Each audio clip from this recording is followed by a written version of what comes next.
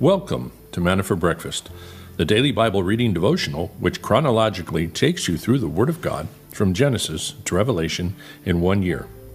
Grab a cup of coffee and your Bible and join us as we journey together through God's Word.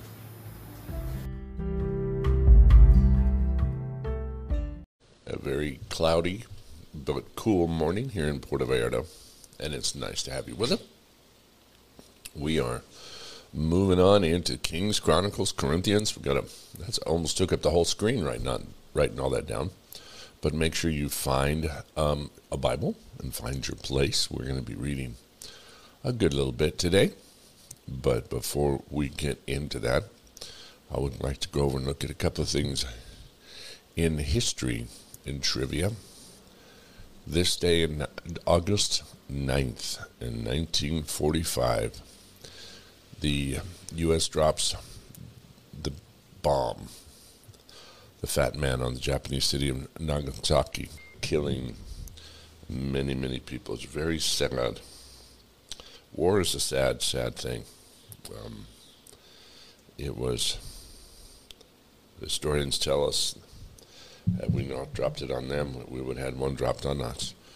Those things just never a good outcome either way, but the plane was supposed to actually drop the bomb on Kokura, but cloud covered the city and forced the pilots to go to their secondary target.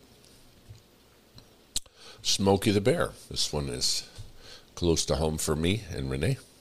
August 9th, 1945. Smokey the Bear poster debuts. Because of this, August 9th is used as Smokey's birthday. Nobody really knows the day Smokey was born, obviously. But August 9th was the day the poster came out, which used the slogan, "Care will prevent 9 out of 10 forest fires." In 1950, the bear cub was rescued from New Mexico, a New Mexico wildfire, down by where Renee lived, in the southern part of the state where she was brought up, and became the live embodiment of the cartoon Smokey Bear. The slogan eventually became, "Only you can prevent forest fires." And Jesse Owens takes his 4th medal on this day in 1936 in front of Adolf Hitler and his theory that the Assyrian race was superior to everybody, and he was the great black African-American who made our country proud. So that was awesome. All right, and we have to do a couple of bad dad jokes. We're into animal bad jokes right now. What do you give a dog with a fever? Mustard, because it's the best thing for a hot dog. Of course. And what do you call a rabbit with fleas? Bugs Bunny. Let's move over into the reading this morning. Father God, we thank you for this morning and giving us this time together. As we come into your presence, may you guide us and direct us, God. Thank you for the blessing that we have of being together. So, Father, just guide us through the word now, in Jesus' name. Amen. Sorry for you guys on Telegram. I forget I have to hit the button to get it started, so we're jumping in a little bit late on Telegram. Now, in the 18th year of King Jeroboam, the son of Nebat, Abijah became king over Judah. He reigned 3 years in Jerusalem. His mother's name was Maacah, the daughter of Absalom. He walked in all the sins of his father, which he had committed before him, and his heart was not wholly devoted to the Lord his God, like the heart of his father David. But for David's sake, the Lord his God gave him a lamp in Jerusalem to raise up his son after him to establish Jerusalem. Because David did what was right in the sight of the Lord, and had not turned aside from anything that he commanded him all the days of his life, except in the case of Uriah the Hittite. There was war between Rehoboam and Jeroboam all the days of his life. Now the rest of the acts of Abijah and all that he did, are they not written in the book of Chronicles and the kings of Judah? And there was war between Abijah and Jeroboam. 8. And Abijah slept with his father, and they buried him in the city of David, and Asa, his son, became king in his place. So in the 20th year of Jeroboam, the king of Israel, Asa began to reign as king in Judah. He reigned 41 years in Jerusalem, and his mother's name was Maacah, the daughter of Absalom. Asa did what was right in the sight of the Lord, like David his father. He also put away the male cult prostitutes from the land and removed all idols which his father had made. He also removed Maacah, his mother, from being queen mother because she had made a horrid image as an Asherah. And Asa cut down her horrid image and burned it at the brook Kidron. But the high places were not taken away. Nevertheless, the heart of Asa was wholly devoted to the Lord all his days. He brought into the house of the Lord the dedicated things of his father and his own dedicated things, silver and gold and utensils. Now there was war between Asa and Baasha, king of Israel, all their days. Baasha, king of Israel, went up against Judah and fortified Ramah in order to prevent anyone from going out or coming into Asa, the king of Judah. Then Asa took all the silver and the gold which were left in the treasuries of the house of the Lord and the treasuries of the king's house, and delivered them into the hand of his servants. And King Asa sent them to Ben-Hadad, the son of Tabirmam, the son of Hezion, king of Aram, who lived in Damascus, saying, "Let there be a treaty between you and me, as between my father and your father. Behold, I have sent you a present of silver and gold. Go, break your treaty with Baasha, king of Israel, so that he will withdraw from me." So Ben-Hadad listened to King Asa and sent the commanders of his armies against the cities of Israel, conquered Lejon, Dan, Abel, Beth, Maacah, and all Chinrath, beside the land of Naphtali. When Baasha heard of it, he ceased fortifying Ramah and remained in Tirzah. Then King Asa made a proclamation in all Judah. None were exempt. And they carried away the stones of Ramah and its timber which Baasha had built. And King Asa built with them Geba and Benjamin and Mizpah. Jehoshaphat succeeds Asa, verse 23. Now the rest of all the acts of Asa, and all of his might, and all that he did, and the cities which he built, are they not written in the book of the Chronicles of the kings of Judah? But in the time of his old age he was diseased in his feet. And Asa slept with his fathers, and was buried with his fathers in the city of David his father. And Jehoshaphat his son reigned in his place. Then Baasha rules over Israel. Verse 25. Now Nadab, the son of Jeroboam, became king of Israel in the 2nd year of Asa, king of Judah. And he reigned over Israel 2 years. And he did evil in the sight of the Lord, and walked in the way of his father, and in his sin, which he made Israel sin. Then Baasha, the son of Abijah, of the house of Issachar, conspired with him, and Baasha struck him down at Gibbethon, which belonged to the Philistines, while Nadab and all Israel were laying siege to Gibbethon. And Baasha killed him in the 3rd year of Asa, king of Judah, and reigned in his place. And it came about, as soon as he was king, he struck down all the household of Jeroboam.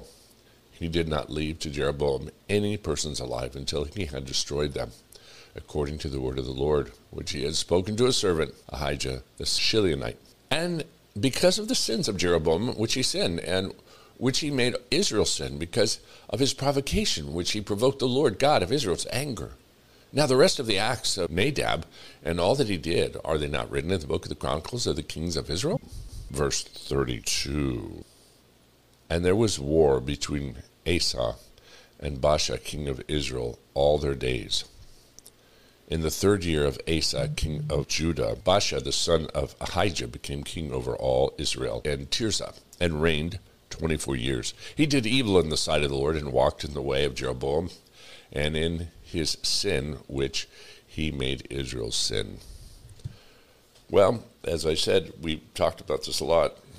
Judgment delayed, if not judgment denied. Jeroboam obviously thought he was going to get away with whatever he was up to, making those golden calves. He was concerned about pleasing the people so the people would follow him, rather than pleasing God so that God would bless him and bless his children and bless his kingdom and cause him to be successful. And this is what happens. We get off track all the time, and we get very, very focused on what we think will work for us in the short term. And so we cut corners, and we sin against God because, after all, people will accept me if I do this. You know, he wanted to be king. He wanted to be in control. He wanted to have power. We walk away from God and start serving foreign gods and start doing dumb things because we want people to like us. We want to maintain our own control over our lives. I don't want God telling me what to do. And so we end up rebelling against him, thinking that somehow he's trying to make our life miserable, when in fact what he's trying to do is help us have a wonderful, strong, and flourishing life in him. And it's very sad to see what happens here, but we do see some positive, good things happening in Judah, in the south. Asa, very good king. Jehoshaphat, very good king. And they decide to follow after David. And why did you only have good kings in the south? You had a few good kings in the south, none in the north. And I would suggest to you it has to do with the temple. And David, both. They have the testimony of David. You have people that are there following his example, but also they're able to come into real worship of God and offer sacrifice there, and it's pleasing to God. It's not false worship around the golden calves, which was purely immoral and horrible. This was something pure, so people could then have real fellowship, and then those kings could then start realizing that they could follow after God, that they could reign as his servants. And so it's a blessing to see what happened with them. Give me 1 second here. 2 Chronicles 13, in the 18th year of King Jeroboam, Abijah became king of Judah. He reigned 3 years in Jerusalem, and his mother's name was Micaiah, the daughter of Uriel of Gibeah. Now, there was a war between Abijah and Jeroboam. Abijah began the battle with an army of valiant warriors, 400,000 chosen men, while Jeroboam drew up in battle formation against him with 800,000 chosen men who were valiant warriors. Now Abijah stood on Mount Zemaraim, which is in the hill country of Ephraim, and said, "Listen to me, Jeroboam, and all Israel. Do you not know that the Lord God of Israel gave the rule over Israel forever to David and his sons by a covenant of salt? Yet Jeroboam, the son of Nebat, the servant of Solomon, son of David, rose up and rebelled against his master. And worthless men gathered around him, scoundrels who proved too strong for Rehoboam, the son of Solomon, when he was young and timid, could not hold his own against him. So now you intend to resist the kingdom of the Lord through the sons of David, being a great multitude, and having with you the golden calves which Jeroboam made for gods for you? Have you not driven out the priests of the Lord, the sons of Aaron and the Levites, and made for yourself priests like the people of other lands? Whoever comes to consult himself with a young bull and 7 rams, even he may become a priest of what are no gods. But as for us, the Lord is our God, and we have not forsaken him. And the sons of Aaron are ministering to the Lord as priests, and the Levites attend to their work. Every morning and evening they burn to the Lord burnt offerings and fragrant incense. And the showbread is set on the clean table, and the golden lampstand with its lamps is ready to light every evening.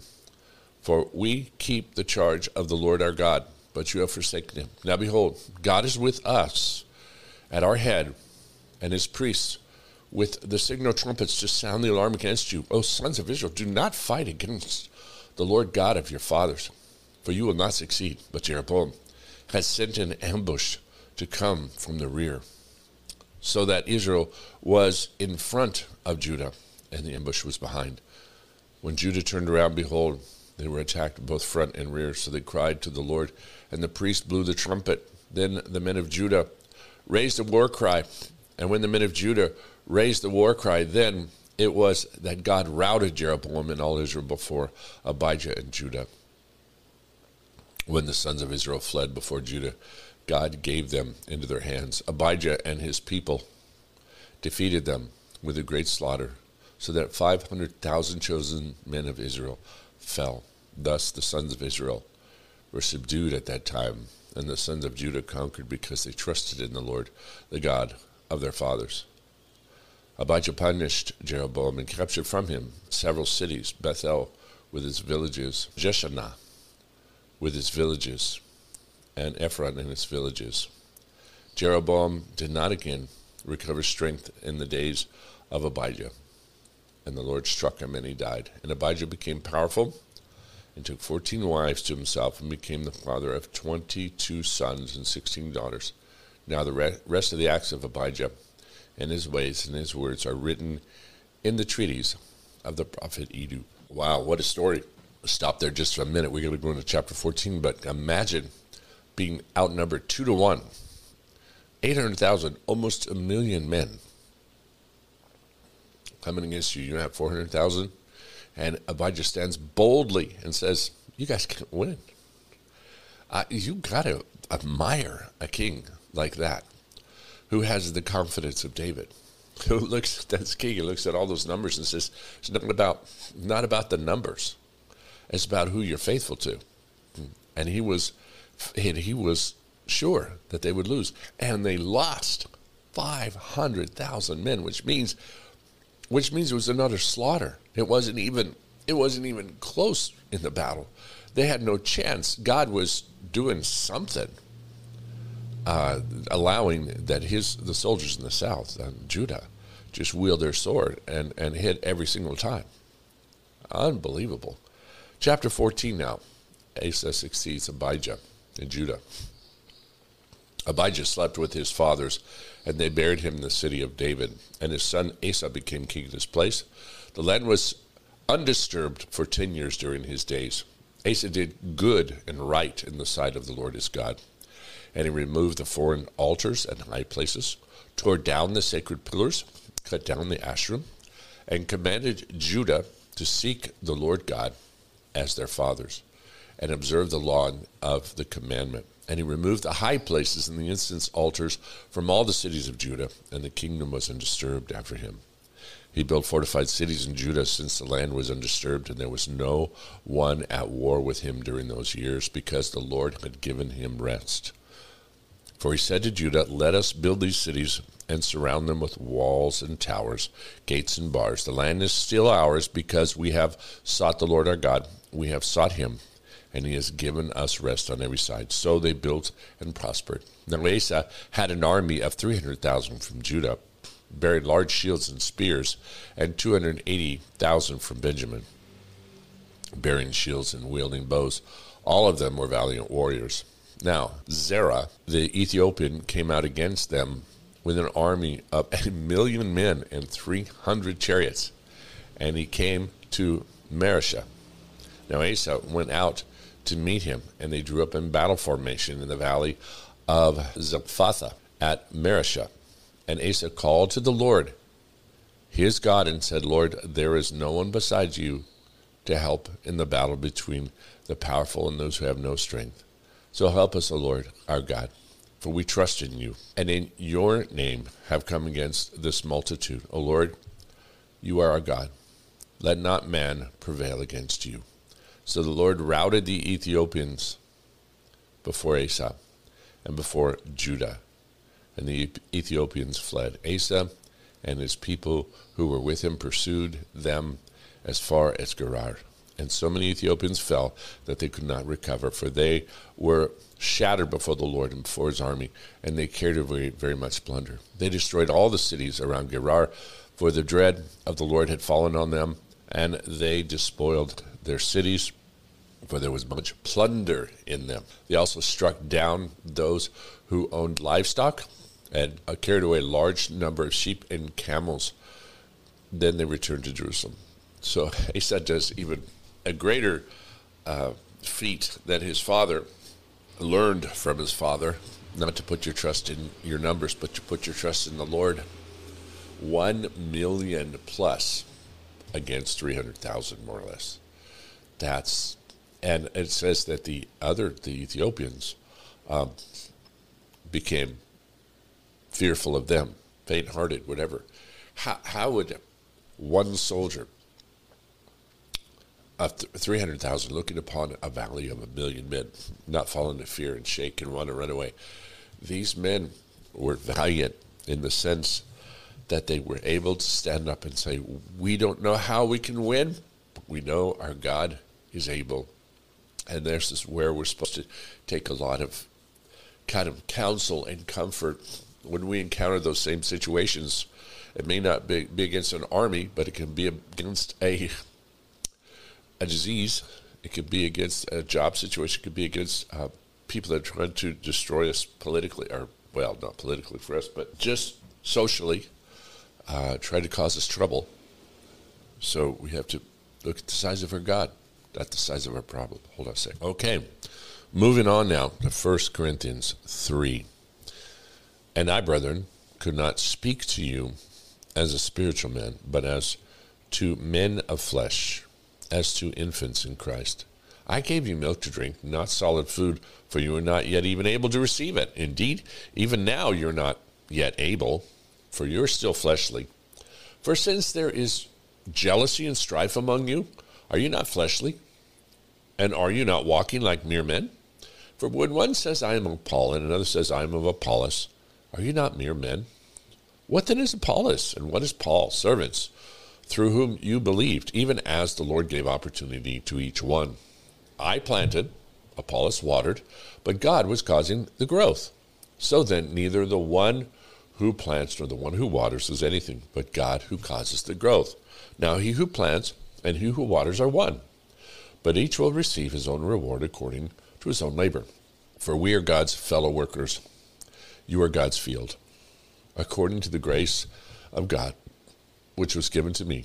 Like a wise master builder, I laid a foundation, another is building on it, but each man must be careful how he builds on it. For no man can lay a foundation other than the one which is laid, which is Jesus Christ. And if any man builds on the foundation with gold, silver, and precious stones, wood, hay, and straw, each man's work will become evident, for the day will show it, because it is to be revealed with fire.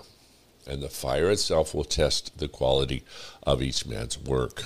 If any man's work which he has built on it remains, he will receive a reward. If any man's work is burned up, he will suffer loss, but he will himself be saved, yet as though through the fire. Do you not know that you are the temple of God, and that the Spirit of God dwells in you? If any man destroys the temple of God, God will destroy him. For the temple of God is holy, and that is what you are. Let no man deceive himself. If any man among you thinks that he is wise in this age, he must become foolish, so that he may become wise. For the wisdom of this world is foolishness before God. For it is written, he is the one who catches the wise in their craftiness. And again, the Lord knows the reasoning of the wise, that they are useless. So then let no one boast in man, for all things belong to you. Whether Paul or Apollos or Cephas or the world or life or death or things present or things to come, all things belong to you. And you belong to Christ, and Christ belongs to God. This has a lot to say about the modern move in our world of wisdom and psychology and the universities, the bastions of wisdom. We're finding out now more and more that wisdom is completely opposite of what real wisdom is. It's foolishness. We've got wisdom. We have professors and PhDs and all these people running around spouting off the great wisdom that we have 300 genders now. And you're supposed to be whatever you feel like you are. And you look at that, you go, that's insanity. That's complete idiocy. And so you find out that the wisdom of this world is not wisdom.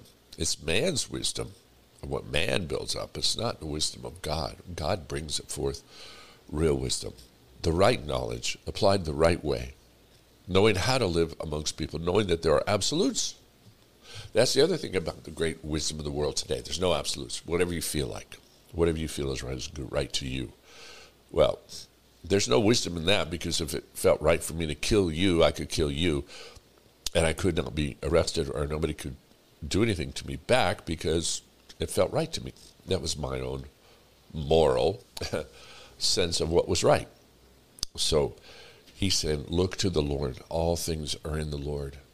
And as man, when we find out that we're the temple of the Holy Spirit, that God dwells in us, that there is something holy about man, that's the other thing that the world rages against, that we're something special. The wisdom of man says we're not. The wisdom of man says we're the opposite of everything special. We're unremarkable, we're unspecial, we're pointless. There's no reason for us to even exist. And God says, no, I've placed my Holy presence within you. When you choose to believe that Jesus Christ is the Lord God of this universe, that created us and created the universe, then everything changes. Then you start to attain the wisdom of God, and you start realizing why we're here. And everything becomes remarkable. Well, let's continue on now. All right, let's read Charles Spurgeon together. August 9th, pruning the fruit bearing, that's the name of it. Every branch in me that beareth not fruit, he taketh away. And every branch that beareth fruit, he pruneth it, that it may bring forth more fruit. John 15:2. This is a precious promise to one who lives for fruitfulness. At first, it seems to wear a sharp aspect. Must the fruitful bough be pruned? Must the knife cut even the best and most useful? No doubt it is so, for very much of our Lord's pruning work is done by means of afflictions of one kind or another. It is not the evil, but the good who have the promise of tribulation in this life. But then the end makes more than full amends for the painful nature of the means. If we may bring forth more fruit for our Lord, we will not mind the pruning and the loss. Still, purging is sometimes wrought by the word apart from the trial, and this takes away whatever appeared rough in the favor of the promise. We shall by the word be made more gracious and more useful. The Lord, who has made us in a measure fruit-bearing, will operate upon us till we reach a far higher degree of fertility. Is not this a great joy? Truly, there is more comfort in a promise of fruitfulness than if we had been warranted riches or health or honor. Lord Jesus, speedily fulfill thy gracious word to me and cause me to abound in fruit to thy praise. Beautiful. Well, that is our prayer, Lord. That is our prayer, that you would continue to prune us, but help us see it for what it is. That is from you, and that you are making us more into your image. You're refining us in your fire so that we can stand apart from the world and be able to discern what is the wisdom of God and what is the foolishness of man. Thank you for bringing us out of the cloud, of the haze, of the confusion, of being caught up in this world and seeing everything from that aspect where we are really living in a complete matrix, in a complete deception. Thank you for bringing us into the light and into truth. And we praise you for that. We thank you for that. And we realize, God, that there are things you want to cut away, trim out of our life that aren't glorifying to you. So, God, we ask for your hand to be steadfast upon us and help us see why you cut these things out. So we don't get discouraged, but we get encouraged. So thank you, God, for that. And obviously, God, some of this includes the physical as well. Not that we're in sin, that we get sick because we're in sin, but often, God, you want to use the sickness to continue to make us and mold us more into your image, to make us more trusting, to make us more gentle, and to use us to be a testimony to people around us. So we thank you for that. And we pray that you would, again, use Juan Carlos tomorrow, that he would be able to have that surgery, and that would go very, very well. And it would come out of it without any problems, any infection, any swelling. Thank you for the rest of my brothers and sisters that are also healing up. Pray that you give us a lot of wisdom on what we're eating and the amount of exercise we need. Thank you, God. I get an announcement. Juan Carlos is in emergency surgery. He has an abscess. Okay, God, we want to lift up our brother who's in surgery right at this moment unexpectedly. He has the abscess that broke. We need to be praying, God, that you, Father, we ask you right now that you guide the surgeon's hands, that they can take out all of the fluids and all of the infection and everything going on, Father. And obviously, you knew this was going to happen. We thank you that he had a surgery theater in which to go into, and the doctors were there ready. So we thank you for that and ask you for a special blessing on that surgery going on right now. And your hand would guide the surgeon's hands, and that you would be the one that would go in there and clean out that whatever infection, whatever's causing the abscess, God, and that you would supernaturally, down to the molecular level, cause healing to take place. So we lift up our brother right now and ask you to supernaturally heal him by your hand in the hand of the surgeons. In Jesus' name. Wow, well, we'll leave it there for now. Just continue to say a little prayer for Juan Carlos as the next hour goes on, as we don't know how long he's going to be in surgery. And if we hear some more, we'll try and get something. Posted to you. We'll see how it goes. So, God bless you guys. We will catch up again tomorrow, and we'll continue reading on, I'm sure, in Kings and Chronicles. So we will see you then. Bye-bye.